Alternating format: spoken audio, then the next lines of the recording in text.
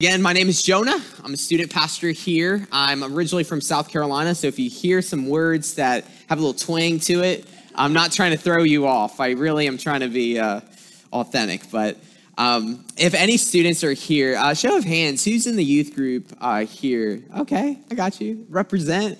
I've been trying so hard to get a student section, but yeah, so grateful that you're here. Grateful that you're here. But one thing, if the students introduce me to you, they'll probably say my name, probably some other stuff. But one of the things they probably would say as well is that I butcher names.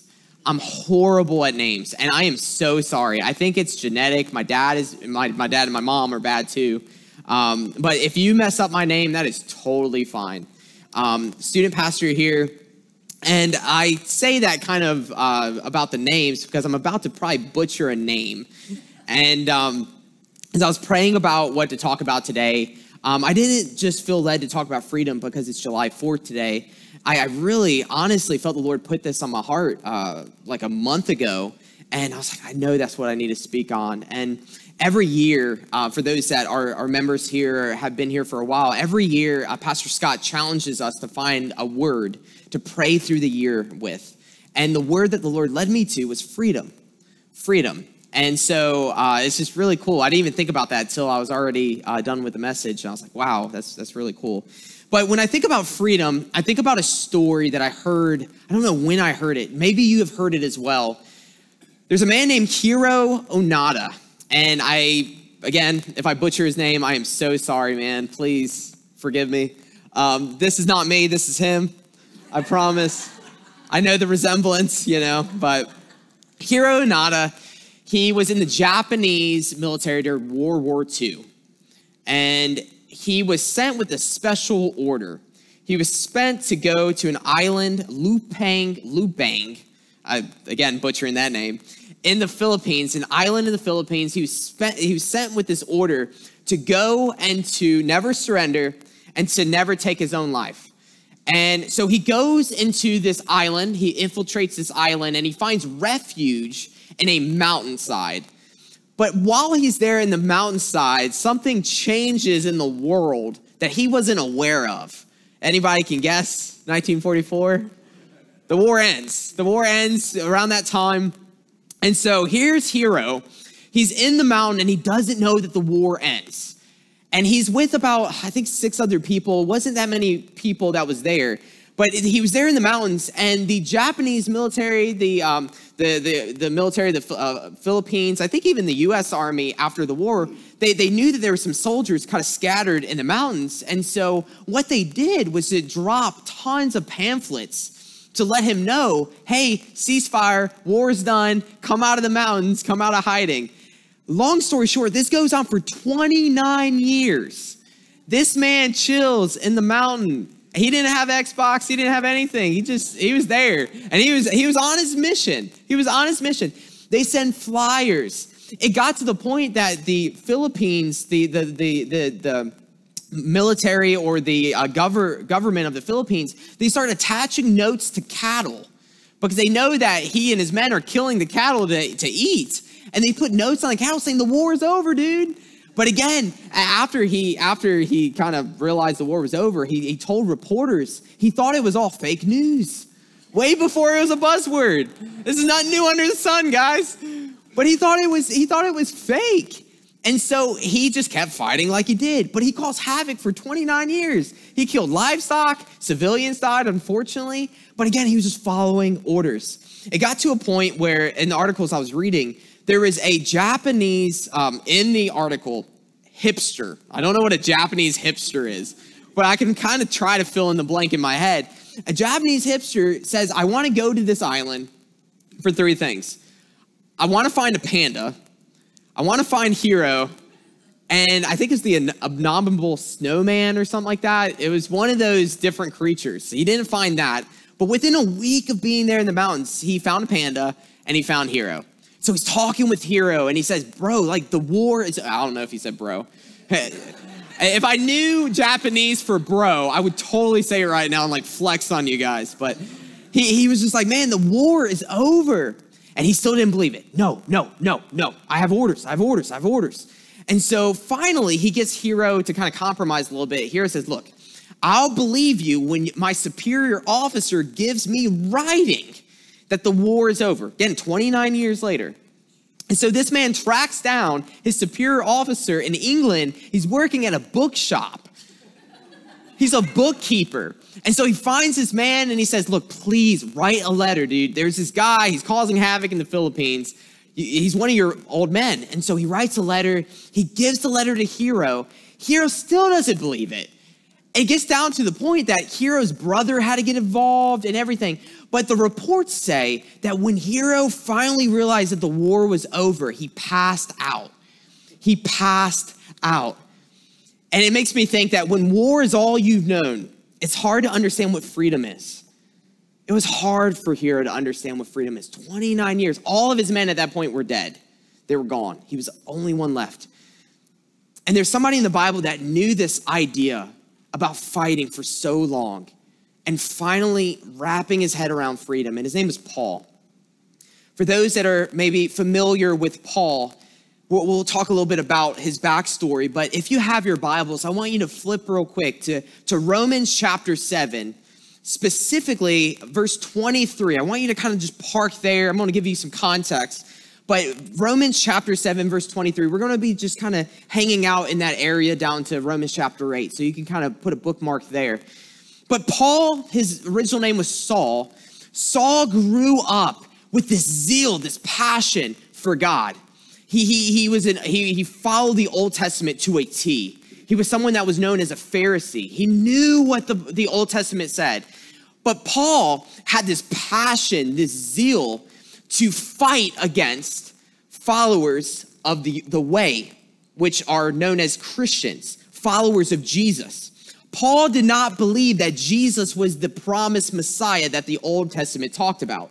And so Paul was fighting so hard against Christians. He was there in the book of Acts. You see him authorizing some Christians to be killed. And you see this transformation that happens within Paul, that he goes from fighting a war for one side to all of a sudden changing and saying, my God, Jesus, you are who you say you are. But Paul talks about a war that goes even beyond any of the wars that we can fight here on this planet. And he talks about in Romans 3:23. And again, just kind of keep there in Romans 7, but we'll have it up here. But Romans 3:23, he talks about a war that you and me are fighting in. And this is what it says. It says, for everyone has sinned, for we all fall short of the glory of God. Everyone has sinned. We all fall short of God's glorious standard. Paul goes on to even start to talk a little bit more about this war. And you see this in Romans chapter 7. So you can follow with me if you like. Romans 7:23. This is what he says. But there is another power within me that is at war with my mind. This power makes me a slave to the sin that is still within me. Oh, what a miserable person I am.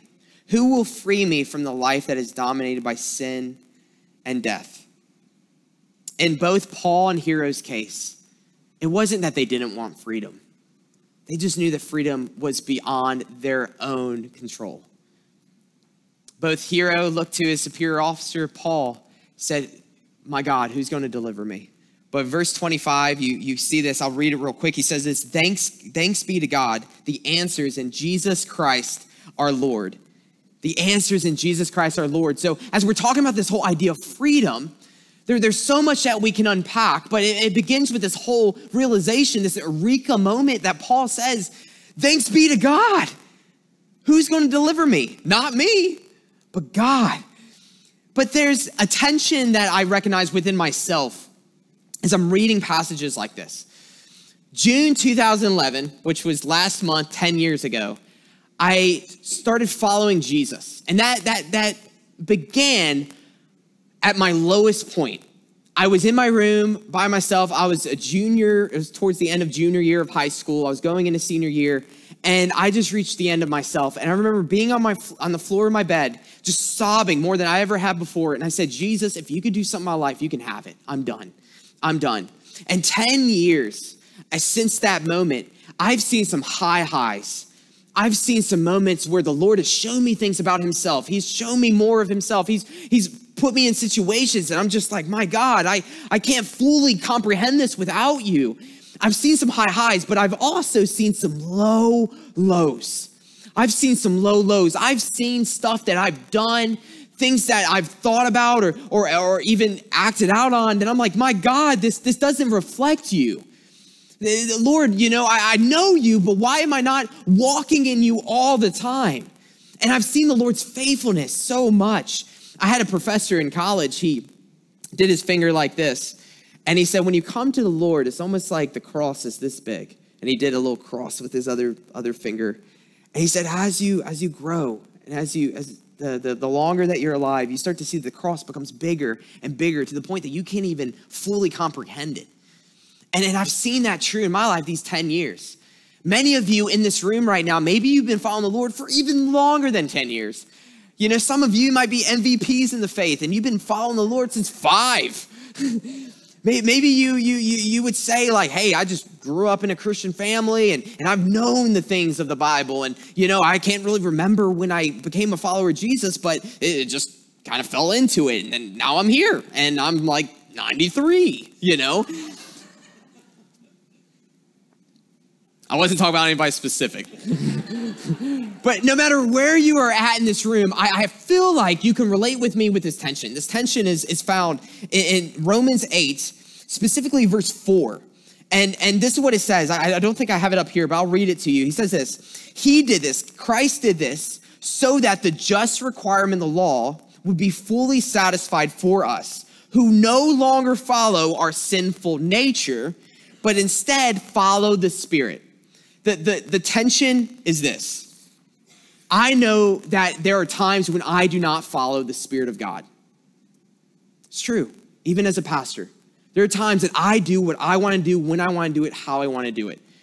That there's this tension because the Bible talks about this freedom, and sometimes I would read this passage and I would say, God, I know what your word says about freedom. I think about passages such as Jesus' words in John chapter 8, verse 36. Jesus literally says, he who the Son sets free is free indeed.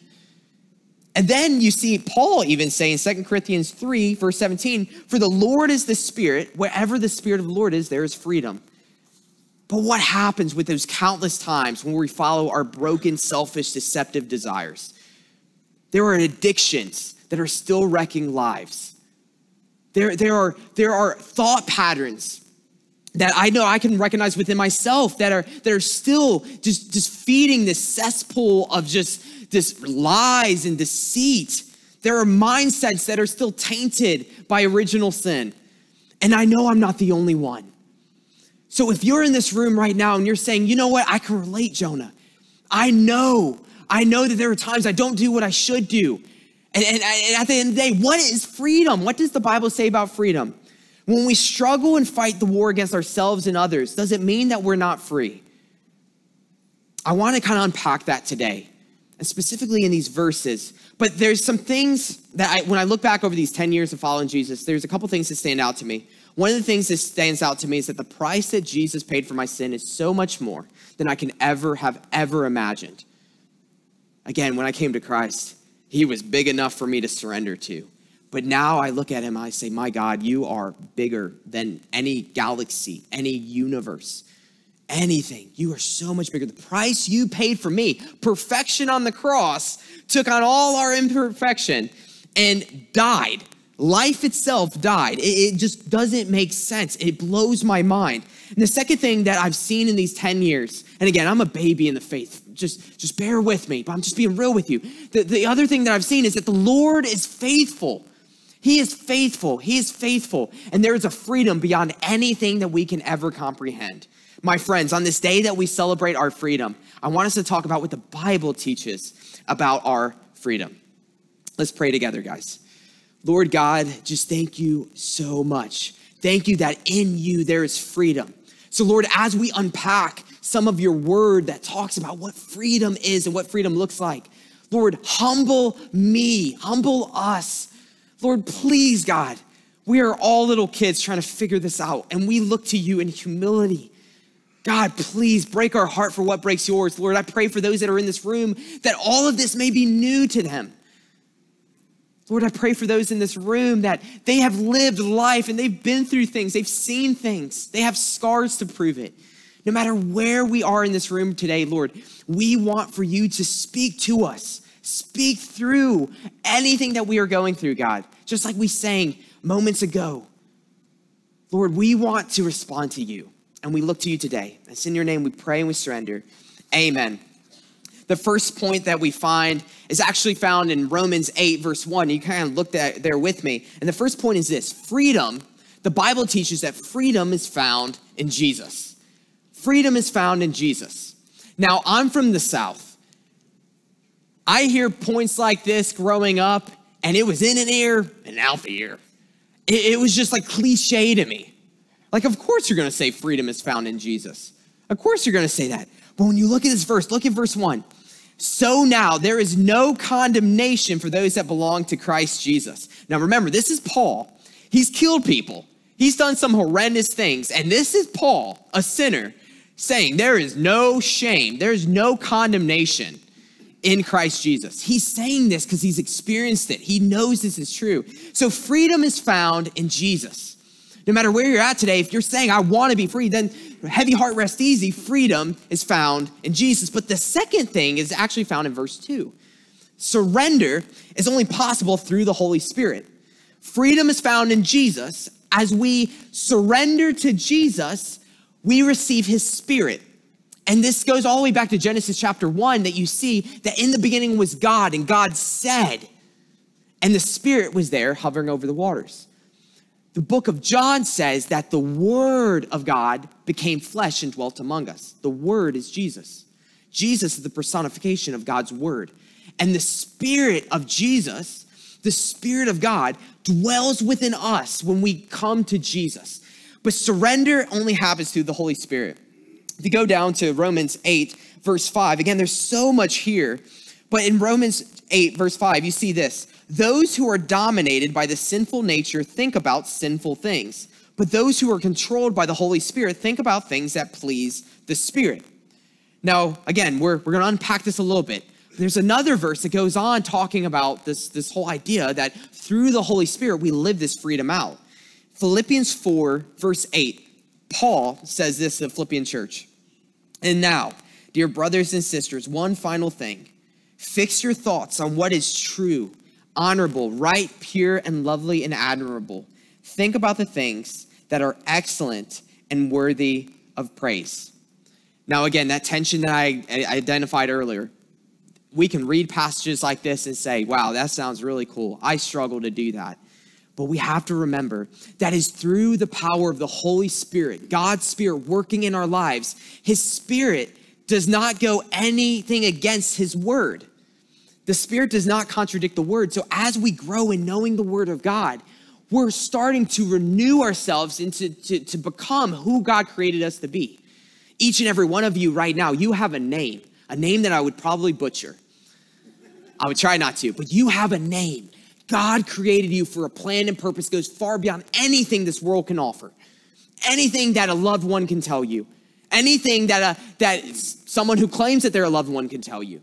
Anything that anybody has said over your life, God speaks. And who we are comes from what he says.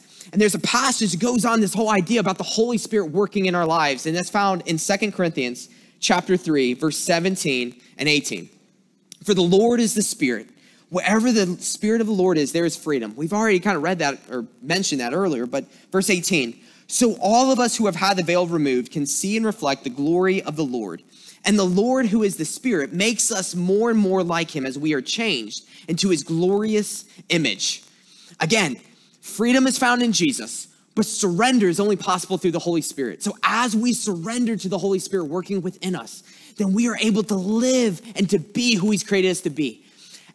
And guys, to be real with you, that can happen instantaneously, but for the most part, it takes time. As we start to get to know Jesus, we start to grow in who he's called us to be. And that goes to this third point. And this is a point that this was the burden I had for the whole message. Freedom is not just behavior. freedom is not just behavior. It could be so easy for us to get discouraged when we look at ourselves and we remember the glory days of what the Lord has done, and maybe days gone by, or maybe even last night. Maybe you had a beautiful moment reading his word or spending time in prayer. And I remember when I was first asked to preach this sermon, the first sermon I ever gave, I remember the point being this: don't forget in the dark what you know is true in the light. Don't forget in the dark what you know is true in the light. And the way that we don't forget in the dark what is true in the light is remembering that freedom is not just behavior. It's not. I think as Americans, we think of, okay, I'm free because I get to do X, Y, and Z. And if I can't do X, Y, and Z, I'm not free. I understand that. But we're thinking about the kingdom of God that is not tainted by sin. Freedom goes beyond behavior. All of your behavior and my behavior never earned a relationship with Jesus. The only thing that earned a relationship with Jesus was him hanging on a cross with your behavior and my behavior on him. I have a professor, he used to work in the Wayne County Prison. I'm in counseling right now. I'm in a master's program in counseling at Moody. And my professor, he was just talking about this brokenness of man. And he would say that he had patients come in or inmates come in and sit behind him. He never met him before. And he saw men just take a pencil and stab themselves in the eyes. He saw people trying to rip out their intestines. And I'm not trying to get all gruesome or anything like that. What I'm telling you is that I asked him, as probably you would ask him too, I said, sir, how do you go home at night? How do you talk to your wife or your kids? Because I knew he had a wife and kids. And I was like, how do you do that? And he said, Jonah, counseling is a wide range of human behavior. Wide range. You see it all. And he said, when you understand the horror story, you understand the good news. When you understand the horror story, you understand the good news. And all of our behavior never earned a relationship with Jesus. So all of our behavior doesn't even sustain a relationship with Jesus. Freedom is not just behavior. But the fourth point is this: freedom is realizing that who I am is defined by who he is. Who I am is not defined by what I've done or even what I struggle with. It's defined by Jesus. It's defined by Jesus. Romans 8, if you skim down a little bit to verse 15, he starts to talk a little bit about this. And he says this: so you have not received a spirit that makes you fearful slaves. Instead, you received God's spirit when he adopted you as his own children. Now we call him Abba, Father. Abba, Father. My best friend, him and his wife just gave birth to, or his wife just gave birth. His wife just gave birth to his firstborn son, their firstborn son, Levi. And oh my gosh, it's crazy. If many of you have walked through a friend giving birth or you giving birth, and it's just, it's a miracle. And he was FaceTiming me in the hospital as he was holding his son. And he was, the son, Levi, was kind of struggling breathing. And I was like, dude, is he okay? Like, do you need to go get a doctor? And he said, no, the doctor told me he's kind of struggling with breathing. But he gave me kind of a technique to kind of help him be able to learn to breathe. Learn to breathe. That is a child. And then right here, it's saying that we are children of God when you come to Jesus. That he looks at you as a child of God. He doesn't see your mess. He sees his Savior. He sees his son. He sees the Savior. That who we are is defined by who he is. Galatians 4, verse 3 to 7, it goes on this whole idea of being child of God. This is what it says. Paul says this to Galatian church. And that's the way it was with us before Christ came. We were like children. We were slaves to the basic spiritual principles of the world. But when the right time came, God sent his son, born of a woman, subject to the law. God sent him to buy freedom for us, who were slaves to the law, so that he can adopt us as his very own children. And because we are his children, God has sent his spirit of his son into our hearts, prompting us to call out, Abba, Father. Now you are no longer a slave, but God's own child. And since you are his child, God has made you his heir. A good mother or father does not beat their child when they're learning to breathe. Does not beat their child when they're learning to walk. It's part of the process. As we walk out the freedom through the power of the Holy Spirit, after surrendering to Christ, as we walk out that freedom, God knows that we are his child. There's nothing that can take that away. But as we start to look to him, not towards all the other stuff, all the lies, the fake news, when we look to Jesus, we are set free from the power of sin and death, and we're starting to renew our heart and mind in Christ Jesus. The last point is this, and I can't stress this enough. Freedom is trust. Freedom is trust. Freedom is trust. If you go in Romans 8, and if you go down from verse 18, pretty much all the way to the end, he talks about this whole idea that when we come to Jesus, we're not just set free now, but we experience a freedom for eternity. We experience a freedom for eternity. And in verse 23, you see a little bit of this. This is what Paul says. He says, and we believers also groan, even though we have the Holy Spirit within us as a foretaste of future glory. For we long for our bodies to be released from sin and suffering. We too wait with eager hope for the day when God will give us our full rights as his adopted children, including the new bodies he has promised us. We were given this hope when we were saved. If we already have something, we don't need to hope for it. Freedom is trust.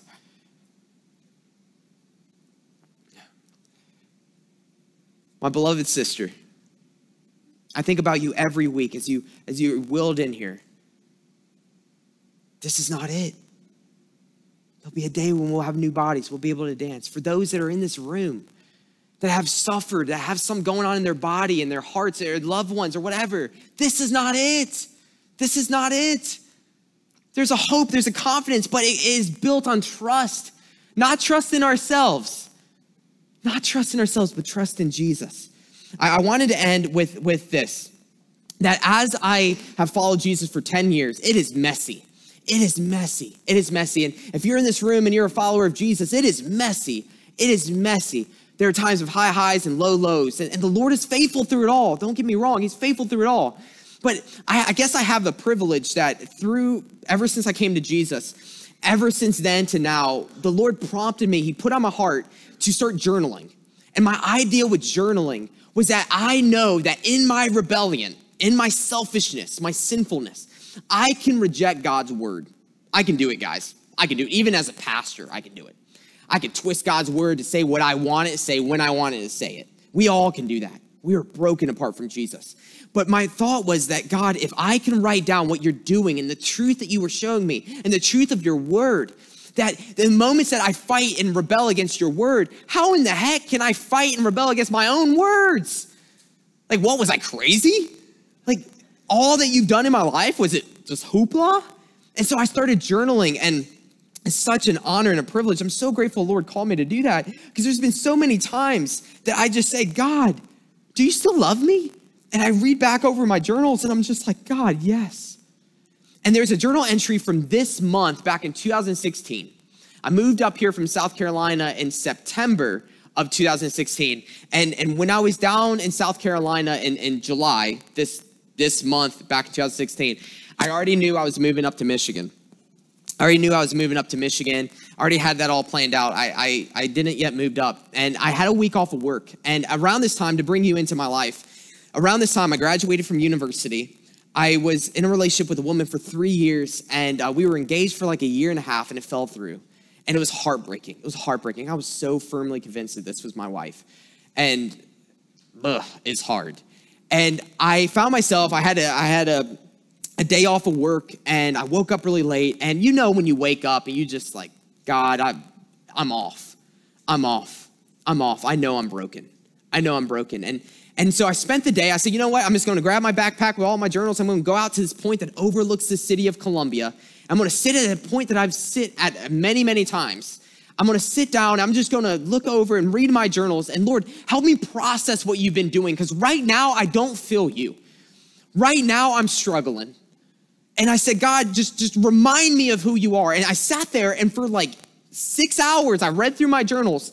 And this is what I wrote down. As I got done reading through all these journals, I wrote this. And I don't share this to appear spiritual or anything like that. I share this to bring you into humanity. And this is what I wrote down. I said this: Jesus, I write this in absolute humanity, confessing my arrogance, pride, pomp, and utmost rebellion. I read back over some of my old journals, and you showed me what I've been controlling and missing. Jesus, I've hoarded myself so much and so much of my heart that you alone deserve. I am so embarrassed by the billions of times I cried out for mercy, yet I have more sin than I can count. There is a sad truth that I and we as people truly never pour our heart out to you unless crap hits the fan when I compromise emotionally, financially, or sexually. I'm so embarrassed and I'm so sick of myself and my sin. I really couldn't love me. And page after page, I was reminded that I truly, alone and outside of you, deserve hell. For day after day, I would raise my hands and appreciate verses that made me feel good, yet behind the scenes, in my arrogance, be manipulating time and events to go the way that I want and desire. I also, day after day, prayed for purity of heart and mind, yet constantly said sorry for compromising. But through it all, Jesus, you blow my mind that you who know what I know now as I'm sitting here, you know my tomorrow, and you have also clearly walked through each of my todays. You have been with me each day of my life, by my side and present. And you are present in time as you also exist outside of time. And you give me what I need for each current day. You have forgiven me way more times than I can count. And I even have experienced this even right now as I'm writing to you. You know when I will be reading over this again and who will be reading this. I didn't know that a whole church congregation would be hearing this. And you know then what I do not know now. The best entries were not the billions that I made worrying and praying over my relationships or marriage or my own different situations, but instead when I truly prayed for myself and spoke honestly and openly to you. You also helped me see that the best is yet to come. Heavy heart, the best is yet to come. Despite all that I've just said, you know who I am and how easy it is to sin. You've grown me more now than I ever was before. The joy of the childlike faith you gave me back in 2011 still remains through your Holy Spirit within me. Things are so easy to see in hindsight. However, it is blocked when I am emotionally tied and not truly firstly surrendered to you who holds it. Jesus, you've made me. And despite my sin, you love me as I come. You died for me to come to you. Wow, Jesus, you died for me to come to you. You died for the arrogant blind man that I just read back over these journal entries to now. You love that man so much that you died so that he would love you back. You are faithful in your love for me. I've seen countless sunsets where I am sitting right here, and I've prayed countless prayers where I'm sitting, and I've felt countless emotions where I'm currently sitting, and you know them all. Through every mistake, decision, action, thought, or dream, you have faithfully walked and held me. I have never walked alone, even though I felt and feel alone at times. Whether moving in with former roommates or with Andy and Amanda, Paul and Betty, the Pineview apartments, or one day moving to Michigan. It's really crazy. God, it really doesn't change anything at all. Whether, and I list a lot of different jobs that I worked at, whether working at these jobs or the moments that I was on my knees, it really doesn't matter to you. You are unconditionally faithful in your love for us. And I wrote down Psalms 139, 23, 24. Search me, O God, know my heart. Test me, know my anxious thoughts. See if there's any offensive way in me, and there's many, and lead me in your way everlasting. All I need is you. Jesus, please use me, I'm yours. Jesus, please return the fragile boy in me, the sensitive Holy Spirit that you gave me to thrive once again. Break my heart so bad, Jesus. Open up the holy floodgates. I surrender control. I'm sick of still trying to do things alone. I'm done. I surrender, Jesus. I'm yours. Jesus, be my strength and my guide. I read all this to bring you into a moment of revival in my life. I know that the Lord allowed me to have this moment in order for me to look to him for where he was about to bring me. This prepared me for Michigan, guys. I remember after writing this, going back to my apartment, and I couldn't even eat. And I got on the floor and I just wept. And I was just saying, Lord, thank you. My all of that condemnation that I could have felt turned to praise because I knew who I was in Jesus. And I say all that to say this, guys, we will never find freedom apart from Jesus. We will never find freedom apart from Jesus. Freedom wasn't in a spouse. It wasn't in my situation, my external circumstances. It was found in my Creator, Savior, Sustainer. And there's also the reality of this, guys. There is freedom today to trust. There is freedom today to trust. What is it that the Lord wants to do within your heart, within your life? We're passionate about helping people make their next steps with God. And guys, we are all in that together. We are all little kids trying to figure that out. Freedom is found in Jesus. Surrender is only possible through the Holy Spirit. Freedom is not just behavior. Freedom is realizing that who I am is defined by who he is, and freedom is trust. What does the Lord want to do in your life today? What are the ways that you can trust, that you can lean in more than you've ever leaned in before? I'm firmly convinced that the Lord wants to do a personal revival within his church. I see that in the scripture, and I see that in my own life. And guys, that begins with us. That begins with Jesus, of us saying, Jesus, we need you more than we ever did before. Regardless of what goes on in this nation, regardless of what goes on in this world, what is going on in your heart? What is the Holy Spirit prompting you to do? I wanted to invite us right now in this moment of humility, all of our walls down. I just invite you to everybody just bow their heads and close your eyes. And the reason why I ask you to do this is because in this moment, it is between you and your Creator, Savior, Sustainer. It is not about me. It is not about Lake Point Church. It's not about anything else. It's about you and your God. You are loved. You are loved. You are loved. You are loved. So loved. And I want to invite us into this moment right now just to have a moment of silence to say, God, what is it you want to do? Jesus, God, thank you.